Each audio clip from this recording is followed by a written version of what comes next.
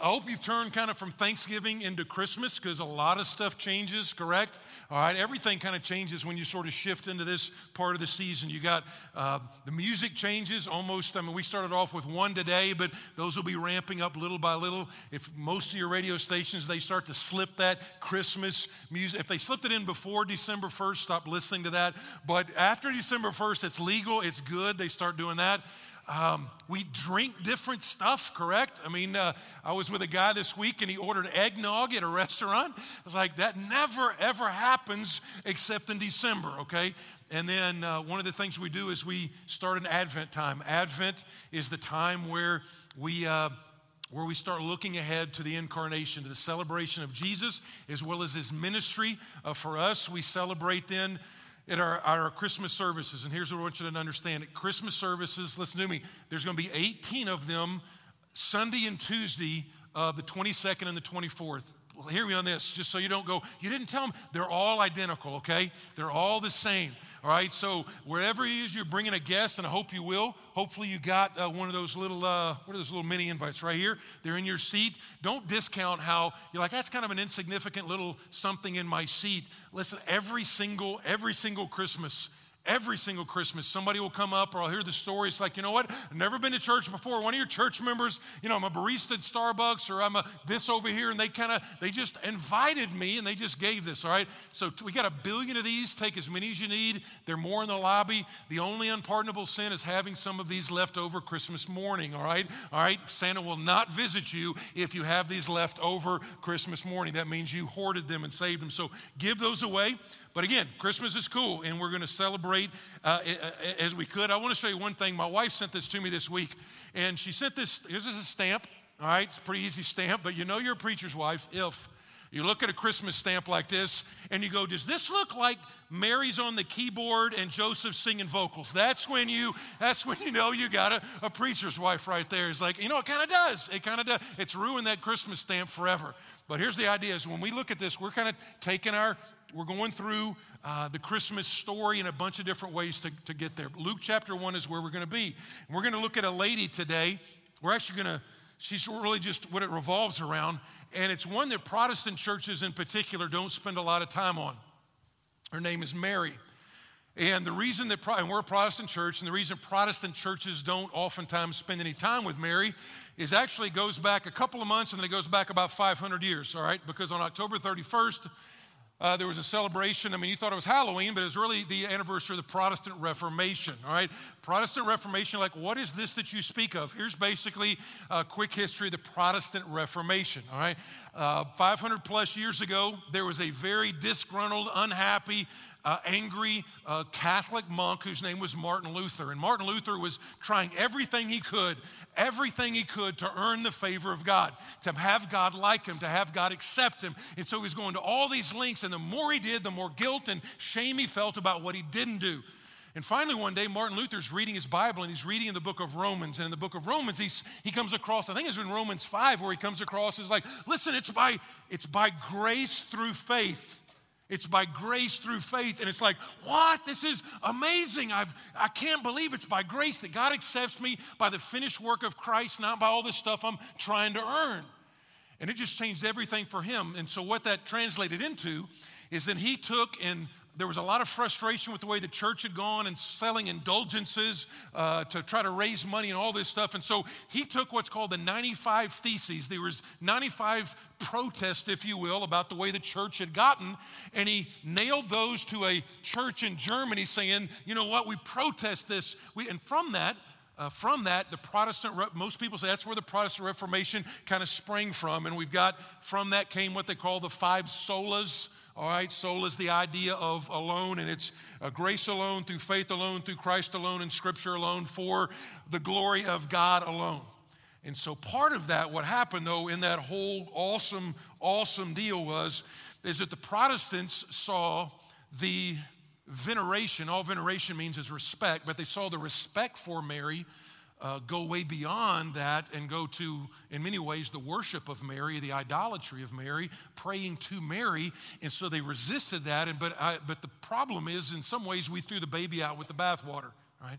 So now what you have is nobody even wants to talk about Mary in the Protestant churches because they're like, well, it's been abused, it's been abused. But here's what I found, and here's what I hope you find today. In looking at her, you may find that you have way more in common with her than you think. And as I'm going to go through this story, kind of today I feel like a tour guide.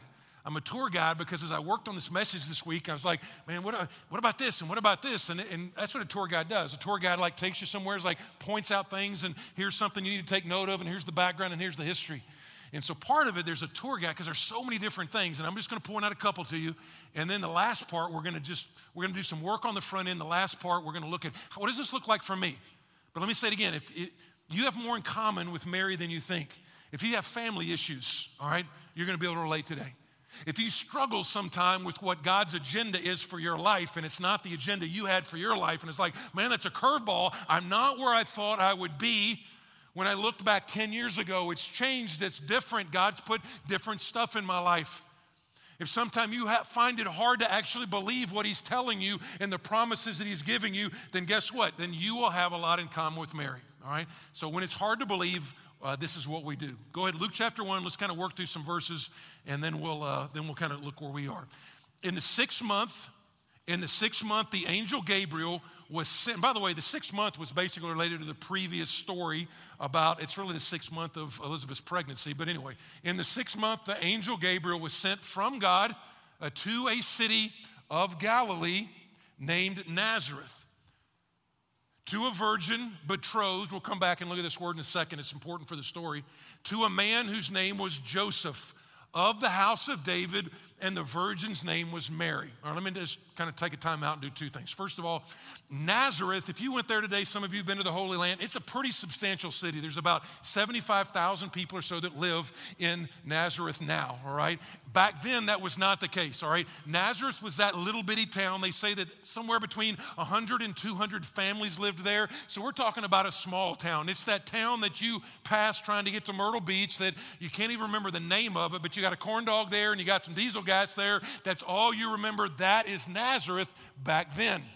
And it says and again, being a small town, there's a good chance that Mary and Joseph probably grew up together. They knew each other, and now they've become what the Bible calls betrothed. Now, betrothed is not exactly married, but it's much bigger than engagement. Think of betrothal as this. It's part one of a two-part ceremony in the Jewish faith of marriage. Here's basically the flyby of what betrothal is. Betrothal is when it's very serious, you intend to get married, but what happens is you get betrothed, but you don't get actually officially married for a year. During that year, you are considered married, but you can't consummate the marriage, if you get my drift, okay? So for 1 year, you are married, but you can't sleep with each other for a year after that. And part of the reason is the marriages were arranged, and they wanted to make sure, hey, this girl is pure, and give time for the groom to actually pay the bride's family. Some of you with a bunch of daughters are like, why don't we do that now where they pay me instead of me putting the wedding on? But the groom would actually pay a dowry or pay a bunch of money to the bride's family, and it would give them time to get that all together. And so all that being the background, both Mary and Joseph, they're probably teenagers. So kind of get out of your mind that picture of, Mother Mary with the, halo and the 35-year-old matronly look with the gown sitting on that's not her, okay? That's not her. You can tell just culturally they would have been very poor. You can tell that because they got to use the cheapest offering in the next chapter. More than likely, culturally, they'd have been teenagers. So Mary might have been like a 9th grader, and Joseph might have been like a 10th grader. So we're talking poor. More than likely, they were illiterate. Most of the people were illiterate back then, particularly the women in that day and time. They didn't get a chance to read and write and know that stuff. And so when we're looking at this, picture that in that. She's probably, though, got some dreams for her life. Man, I just can't wait till my wedding day. I'm planning that. And Joseph's working hard. He's a carpenter. He's saving up, doing all that stuff. I say all that to say this, is we could stop right here and spend the rest of the time on nothing but the fulfilled prophecy in the Christmas story. 322 prophecies in the Old Testament pointing about the coming Messiah. Everything from his name to his lineage to where he was born, all that stuff gets fulfilled in Jesus. 322.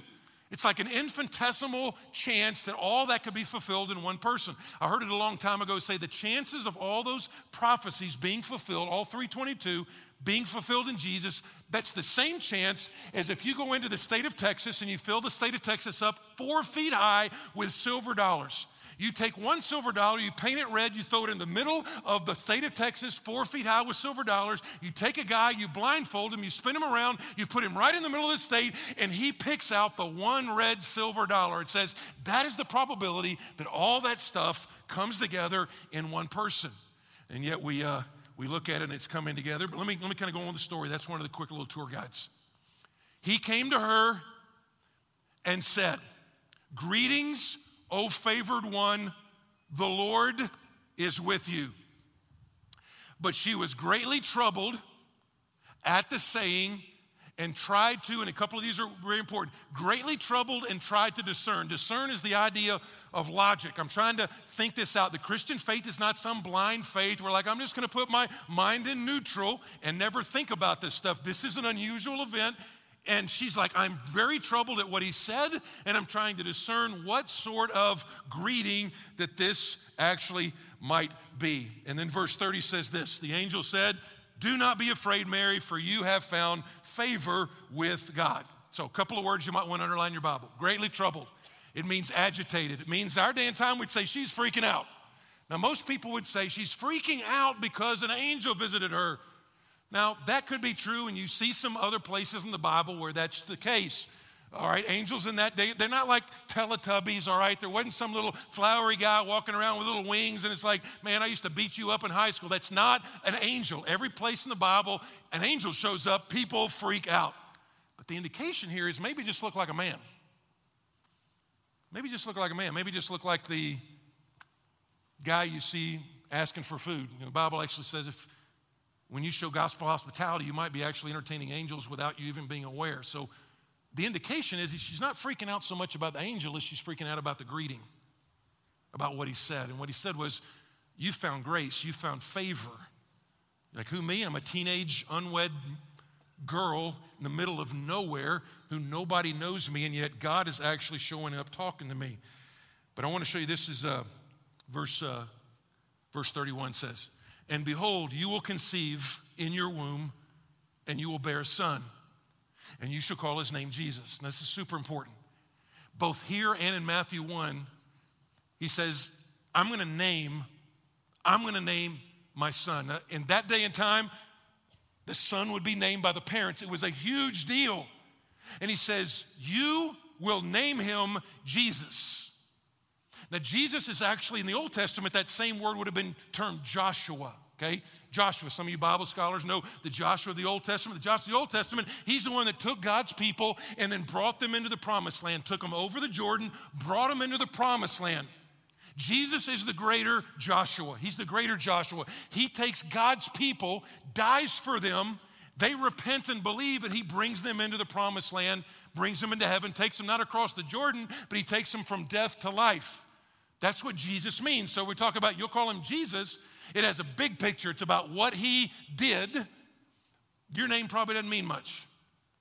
I'm not trying to really like put a pin in your bubble today, but we do a bunch of baby dedications, and they're awesome. They really are awesome. And grandparents are really sitting down here, and they're taking pictures. And what they do is they give me a card that has the baby's name, and it has what the baby's, what that etymology is. What does the word mean?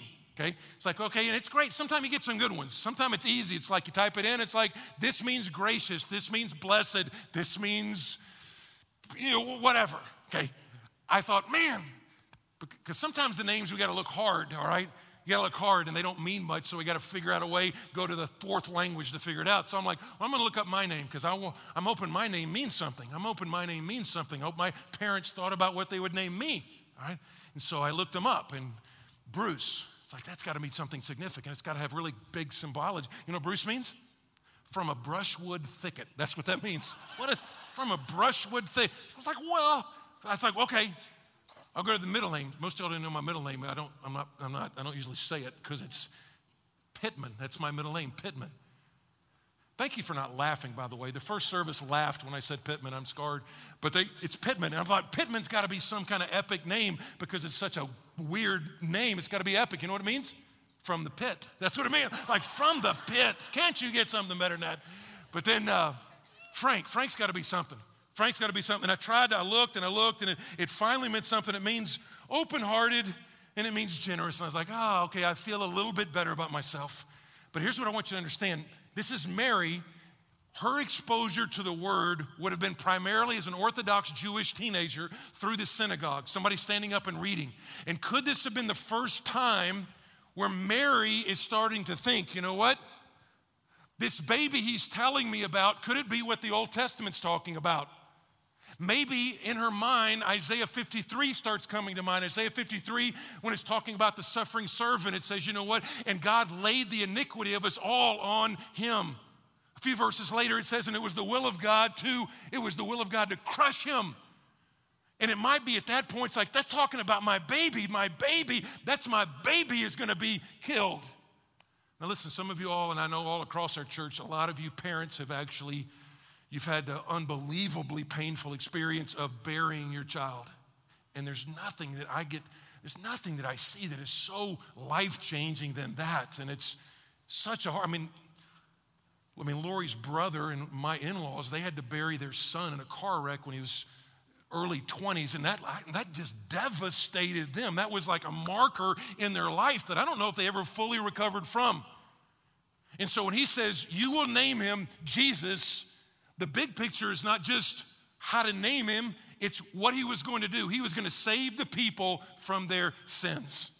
But loved ones, it's not just the big picture, this is what he's going to do.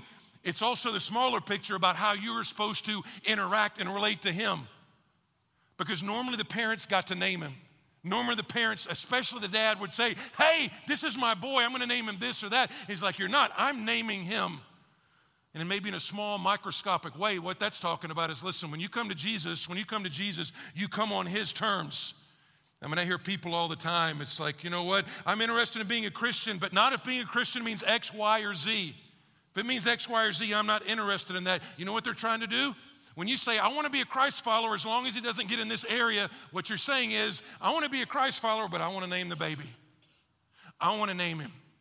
Maybe that's about your money. Maybe that's about your sexual activity. Maybe that's about your relationship with somebody. Maybe that's about forgiving somebody. When any of you and I ever say, you know what, I want to follow Jesus, but not in this case, what we're saying is, I want to name the baby.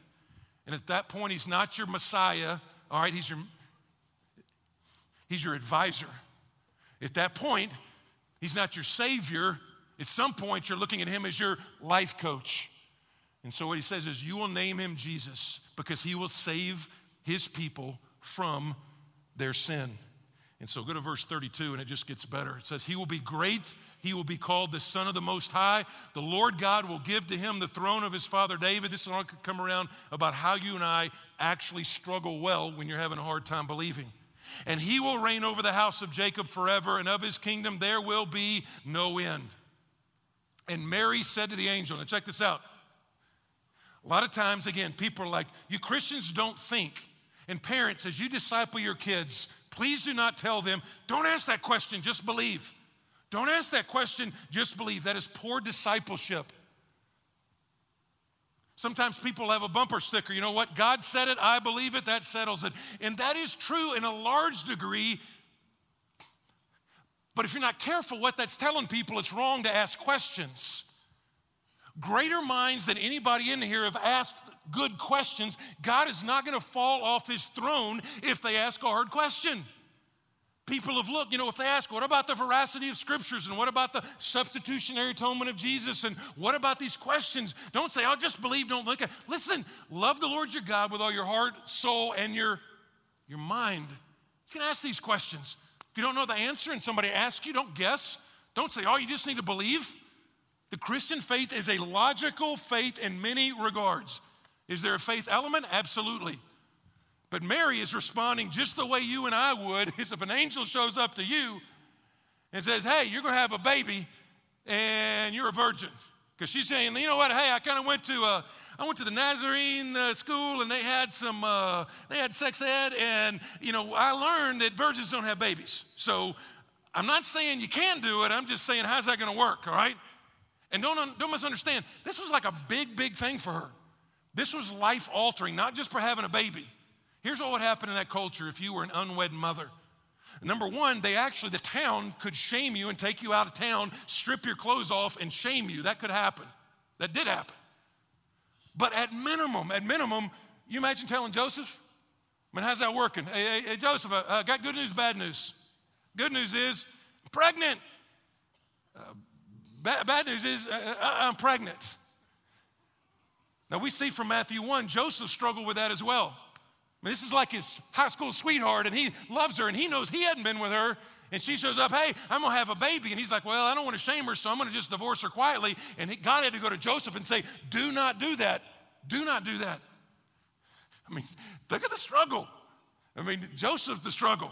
It's like, I knew you were crazy, but you were real pretty. So I put up with the crazy, but now that's too crazy for me to put, you're not that pretty for me to put up with that crazy, all right? So I'm going to divorce you. So there's a lot of costs there.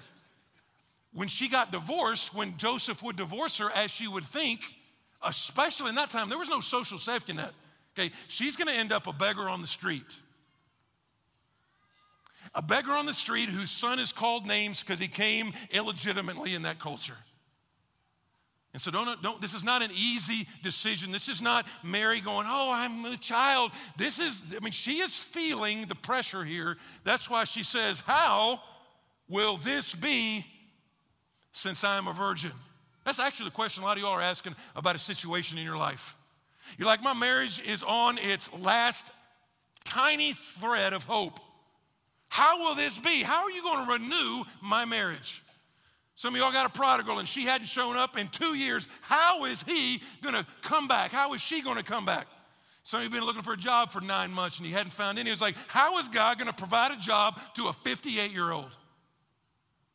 And you're having a hard time trusting God and you're struggling with that. And you're like, you know what? I'm singing the songs, but I am struggling big time with that. And just understand, so is she. Now, by the way, some of you are like super Bible scholars and you're like, well, Pastor, how come the angel's like nice to Mary, and he's going to give her like a great, awesome promise here in a second.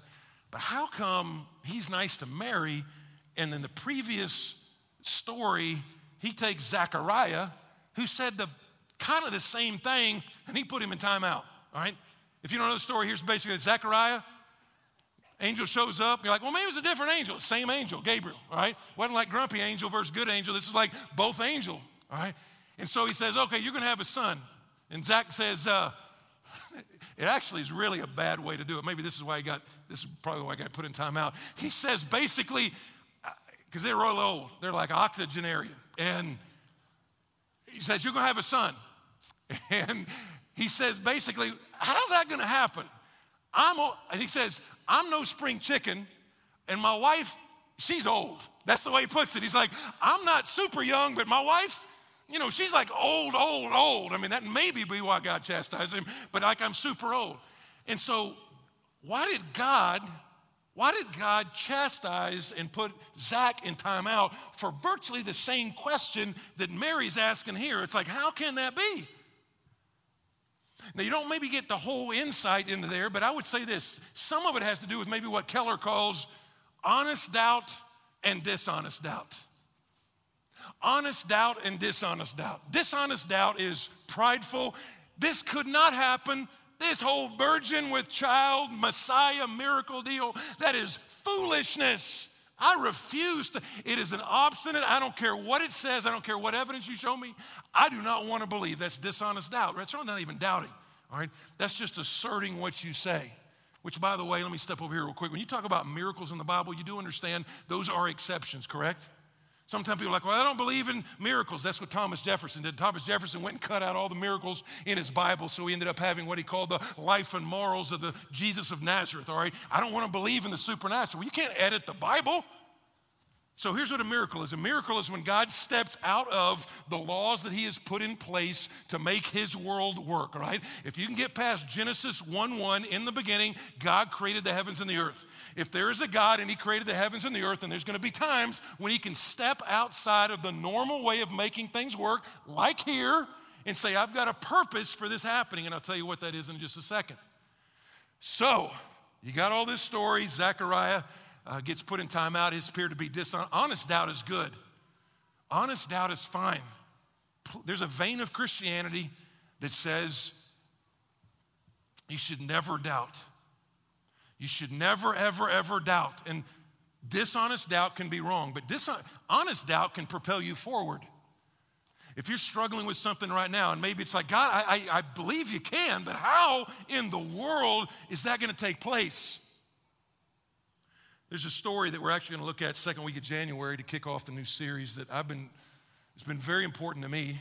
And don't turn there, but I'll give you an example about maybe dishonest doubt versus honest doubt and what you and I do. In that story, there's a dad, and he's got a son who is sick and hurting himself. You and I would say that, you know what, he's destructive, he's cutting himself, he's doing all that stuff. And Jesus is there, and the dad comes up, and he says, Jesus, have mercy on my son. And so if you can help him, would you help him? And Jesus, and I hadn't figured it out because I hadn't really studied the passage that well yet. I'm just kind of meditating on it. But what he says, he says, Jesus, if you can heal my son, would you do it? And Jesus seems to get perturbed and says, if I can help your son, bring that boy over here to me. Brings the boy over, says, you know what, you guys, and he says this, he goes, you are a twisted and a faithless generation. I mean, that's not real seeker service right there. It's like, you're twisted, you are faithless, bring the boy over here, and then he heals his son immediately. Here's my question to all of us, okay? What is it in your life right now that you would say, it is impossible for this situation to change? Some of you know what it's like because they're coming to your house in about 2 weeks for Christmas dinner, and you're like, it's impossible for this situation to improve. You're like, what's going to happen when they get together? It happens ever. It's impossible, okay? You need to be able to say, you know what, I'm struggling with this. I'm struggling whether you can restore our marriage. I'm struggling whether you can redeem my friend. I'm struggling whether you can restore this business. I'm struggling with that. What do I do? Okay, we're going to get to that in a second, but honest doubt, there's nothing particularly wrong with honest doubt. Honest doubt is what, I think it was the church father Anselm, you guys are like, Anselm, who does he play for? He's a church father. He said, all doubt is faith that seeks understanding. It's faith, it's like, God, I don't know. That's what Mary's doing. I believe you can, but how are you going to do that? I've never seen a baby come from a virgin. How are you going to do that? So, and by the way, real quickly, we don't have time let me do one quick little tour guide, Steve, over here a second again. Probably in the next few weeks, you'll be watching the History Channel or CNN or something, and you'll see some expert get on there. And that expert will be probably a reverend or whatever. And this reverend will say something to the effect of, you know what, the virgin birth is, number one, obviously, you know, that stuff doesn't happen, i.e. miracle, okay? But number two, the way to make it where you don't feel like you're actually a sellout, the one where you're like, I'm not going to advertise that I'm like super liberal, is I'll come over here and what I'll say is, you know, it's not that I don't believe God could do it, I just don't believe it's very necessary at all. I just don't think it's necessary, which is a stupid theological comment, all right? Certainly it's important. Okay, I'll give you 10 reasons. Let me give you 2 real quick. Number one, it's obviously a fulfillment of prophecy. God clearly says, you know what, I'm going to do this through a virgin. Now, they didn't really realize that was a literal meaning of it, but he obviously says that, all right? Check out all the Old Testament prophecies. Secondly, he had to come to be a virgin. You know why? Because he's not going to be a son of what the Bible calls a son of Adam. You understand what I'm saying? All right, put on your big boy pants for just a second about son of Adam, okay? Luke 1 is in the context of Genesis 1 and 2. So Genesis 1 and 2, everything goes awesome for like 2 pages, okay? For 2 pages, everything's awesome. And then in Genesis 3, you have what's called the fall of man. The fall of man. Our forefathers, our parents way back there, Adam and Eve, they chose to rebel. And what the scripture then teaches, it says that's called original sin. Original sin.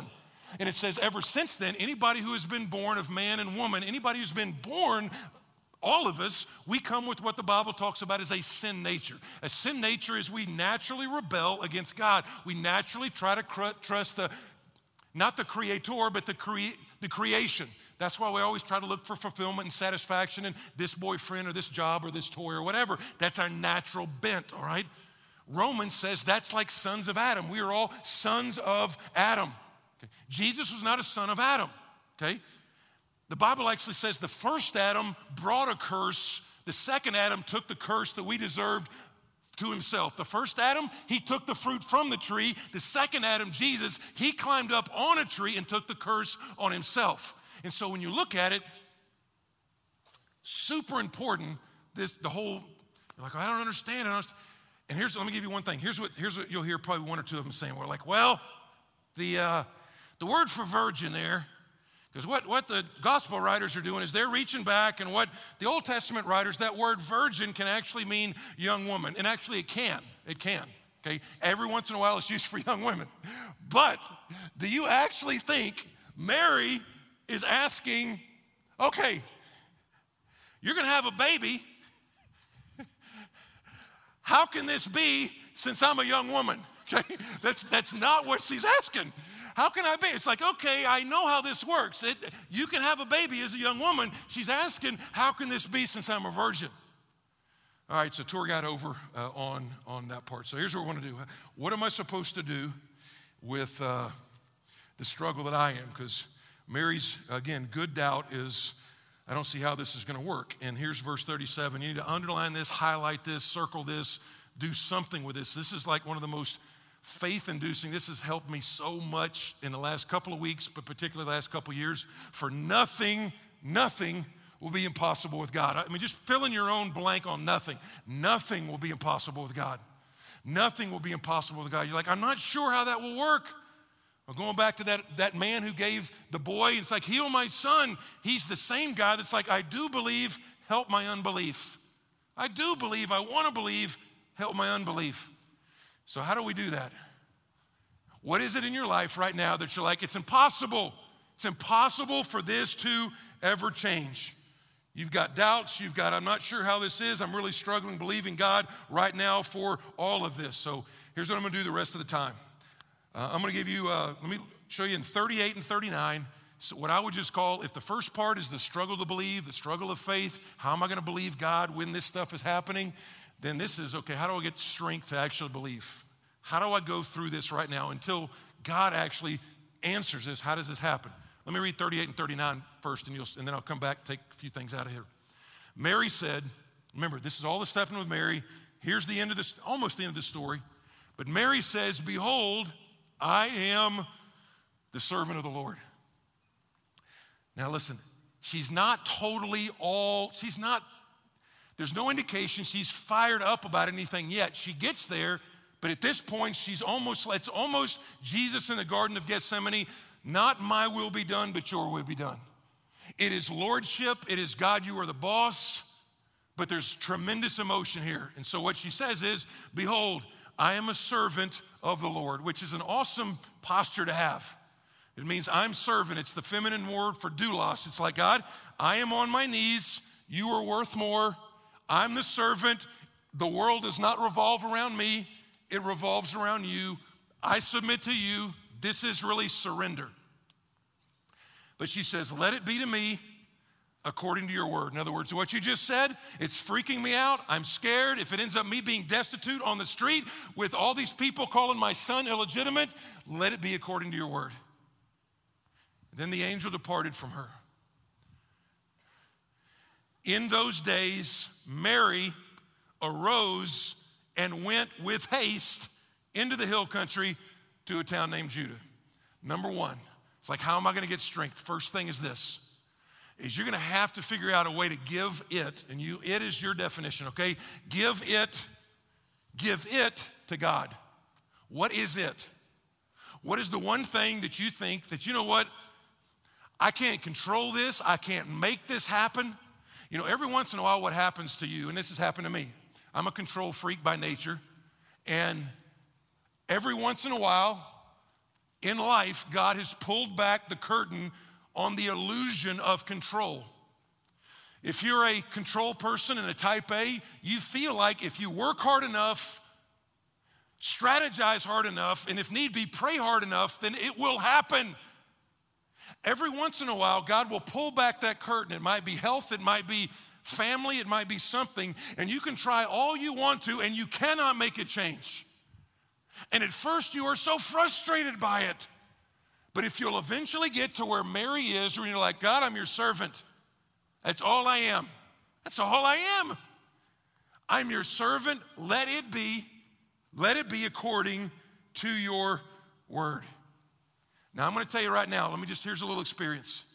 It's not easy, and it's not a one-time thing. This is like have you ever watched WWE? Man, that thing, really? Nobody's going to admit it. There's like 6 billion people that watch WWE. Nobody's admitting it. I'm just saying this. All right, just go on. There's like a wrestling match that goes on. They go on. Every once in a while, you're like, I'm tapping out. And they'll spring forth and they'll wrestle again. That's what it's like to really trust God with a particular area. I mean, some of it's small beans. I'll give you an example. Some of y'all have trusted Christ in the last year, and you can't even trust him for getting in a tank. Seriously, okay? Why don't I get my hair wetted? What will people think? It's just trusting God. I mean, that's tiny little faith. Some of it's big. Some of it's bigger, though. Some of it is, again, I've done this a long time. So some of you that are married, you literally, you're already separated. You're like, man, to blank with that, I'm not even trying anymore because it's impossible. It cannot change. That's really what the January series is about, when you look in the Bible, what mountains are in the Bible, mountains in the Bible are things that they're symbolic. When he says, you know what, if you have enough faith to look at the mountains and say, if you have enough faith, you can say to that mountain, go from here to go to there. It's not talking about you're going to go up to Pisgah and move the mountain. That's not what he's saying. It's symbolic of things that have been there a long time. They seem unchangeable. You've tried, you're frustrated on it. Like I prayed, like I had a lady out there is like, you know what, I've been praying for my husband for 10 years. What do I do? It's like, you keep praying. It says if you have enough faith, that mountain will move. It's not that it's not Pisgah, okay? What it is an immovable circumstance, something that you've thrown the white flag up on. I say that to say nothing is impossible with God. Listen, if the tomb is empty, nothing is impossible with God. And in your mind, what I want you to think about is that one thing, highlight that verse and say, you know what, I'm giving this to you. It's not impossible. You can give the job, you can restore the marriage, you can redeem the friend, you can return the prodigal, you can do that. But to do that, you're really gonna just have to give it because that's gonna be a wrestling match all the time. Next thing you have to do is this, is you're gonna have to give, worship is like oxygen for you when you're struggling in your faith. You're like, where is that in there? Well, don't, it should be on the same page, but here's what happens. She gets up, she goes to see Aunt Elizabeth, and then right after, and we'll get to her in a second, right after that, she writes what is called Mary's Magnificat. Some of your Bibles, it says right up there, it says Magnificat or Mary's song. Mary goes and writes a worship song about how awesome God is and how awesome God has been to her. She says stuff like, my soul magnifies the Lord. My spirit rejoices in God, my Savior. That is the Christian life. It's not some poor me. It's like, God is awesome, and I'm so glad I'm his daughter. For he has looked on the humble estate of his servant, for behold, now on all generations they will call me blessed. For he who is mighty has done great things for me. And by the way, again, when she says, I'm a servant, some of you immediately recoiled at that, and you're like, man, she got poor self-esteem, all right? She got bad self-esteem. We need to get her like Power of Positive Thinking book. We need to get over to Barnes & Noble, get her a self-help book. We need to do something like that. It's not it at all. She just understands her perspective when she sees how big God is. And here's what will happen is, if you're just a religious person who comes to church periodically, you come, hey, I'm glad you're here. Even professing Christians only are in church like 1.6 times a month compared to 3.2 times a month just 20 years ago. And so we're talking about worship. It's like we got like 29 minutes of music and like 40 minutes of preaching and then baptisms and all this stuff. It's like we want to make everything count. But worship really happens not with religion. Religion is all about, look what I do. How are you doing? Well, I'm trying hard. That's religion. You're not amazed when you're religion. But if you understand the gospel and what God has done for you, it's like when my dad took us on a couple of trips before he passed away. And one of those trips that we went out as a kid is we went out west. Out west for us was Arizona, but the one that I remember as a kid, got the cowboy hats, the little squirrel tails, all that kind of stuff. He took us to the Grand Canyon. And even as like a 10-year-old, it's like, oh, you do not feel really big when you're standing at the edge of the Grand Canyon. You're like, man, I am perfectly small. Nobody goes to the edge of the Grand Canyon and is like, man, I'm big stuff. I got a PhD in preaching. Or I'm pretty awesome, man. I'm the CEO, VP, senior executive, whatever. Nobody does that. The same way when you and I actually, that's what worship is. Worship is you are worth more. I am worth less, you are worth more. It's the maximization of God and the minimization of self. It's what John the Baptist said when everybody came to him. It's like, hey, a lot more people are following Jesus than you. He said, you know what? Awesome. I must decrease. He must increase. That's like one of the best, people don't look at that. That's a worship verse. Maximization of God, minimization of myself. And let me give this last one. This one, a lot of people overlook this one. When you're really struggling with something, you tend to do what? You just isolate yourself. You see what she did in like that last couple of verses? It says she got up with haste and she went. Where'd she go? She went to other believers' house. She went to Aunt Elizabeth. And if you look, the only difference between the time that she's like, oh, be it unto your will, and the time she's writing this worship song is she spent some time with her aunt who loved God, and her aunt, a believer, spoke into her life. It says, Mary, you're blessed among women. That baby, he is going to be the biggest blessing in the entire world. And you go from Mary, who's scared, and I'm going to believe, and I'm going to try, to Mary writing the Magnificat. And the only difference is in a difficult situation, she gets around the right people and gets the right perspective and got some people who spoke some truth into her. Why do you think we're always telling you to get into a Connect group? Seriously, let's just talk about it for a second. Why do you think we're telling you to get into a Connect group all the time? Why do we tell you to get into a D group all the time? Is it because we want a program to flourish? No. It's because when the wheels fall off in your life, who is going to be there? Your drinking buddies? They're not. Man, the drinking buddies are gone because you can't even afford the drink anymore, okay? Who's going to be there? Who's going to be there to not just speak life into you, not just to pull you back from the edge?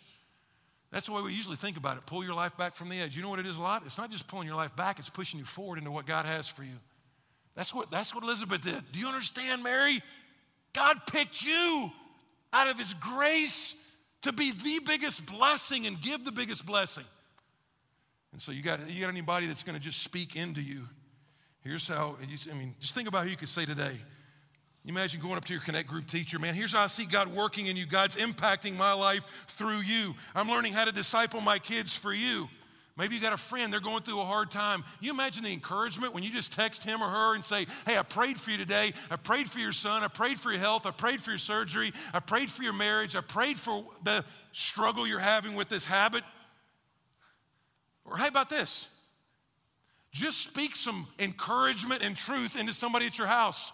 Hey, wives, any wife in here would just say, man, I am so tired of the encouragement that my husband gives me. All it is day after day after day. What an awesome wife you are, and I love you so much, and God's blessed. Any wife and say, like, I'm so sick of that? Anybody?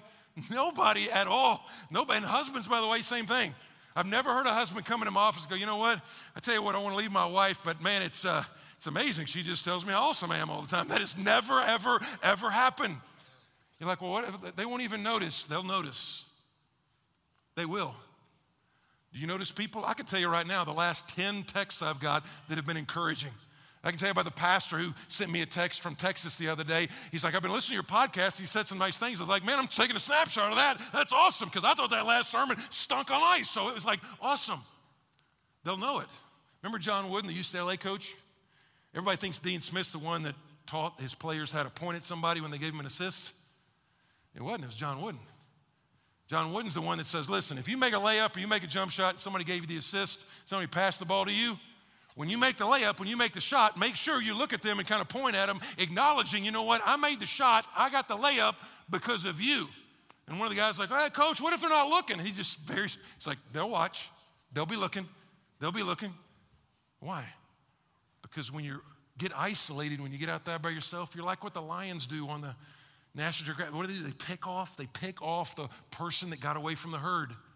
That's why we like talking about starting points. Some people are like, well, I don't want to go to starting point.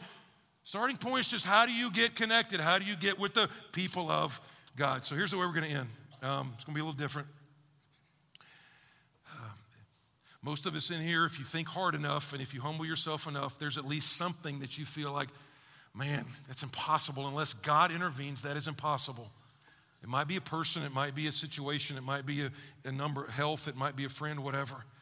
There's a song, actually the new song for me is I Raise a Hallelujah, to be honest. So the one thing that I'm holding on to is, I've told you, that Matthew 17, Psalm 27:13. But sometimes a song gets in your heart and it's like, that's helping my faith, that's helping my faith. And it says, I raise a hallelujah in the midst of the mystery. I'm like, man, I'm holding on to that. I don't understand it, but I'm holding on to that. Hallelujah just means praise the Lord. So I'm praising the Lord knowing there's going to be a day when I see his goodness. So the old song that it used to be is called This We Know. Right, we sung it a bunch. So even if it's the first time here, it's real easy. We're not going to sing the whole thing, but we're going to sing the chorus and the bridge. All right. So here's the way I want to do it. Actually, here's the way it starts off. It says, this we know, we will see the enemy run. This we know, we will see the victory come. We hold on to every promise you ever made. Jesus, you are unfailing. And then the bridge is like your ways are higher, and et cetera. So what I want you to do is this. Okay, we normally end, and I'm like, hey, I'd love to meet you in the lobby. Love to talk with you and all this kind of stuff. So I want to say that on the front end. I'd love to meet you in the lobby if I've not met you before. If you're first time here, we got a gift for you out there. Please come by there. But I want the last thing that you hear today. It's not my voice inviting you to come get a cookie, okay? What I want you to hear, I want you to hear you expressing faith back to God, saying, this we know, this I know.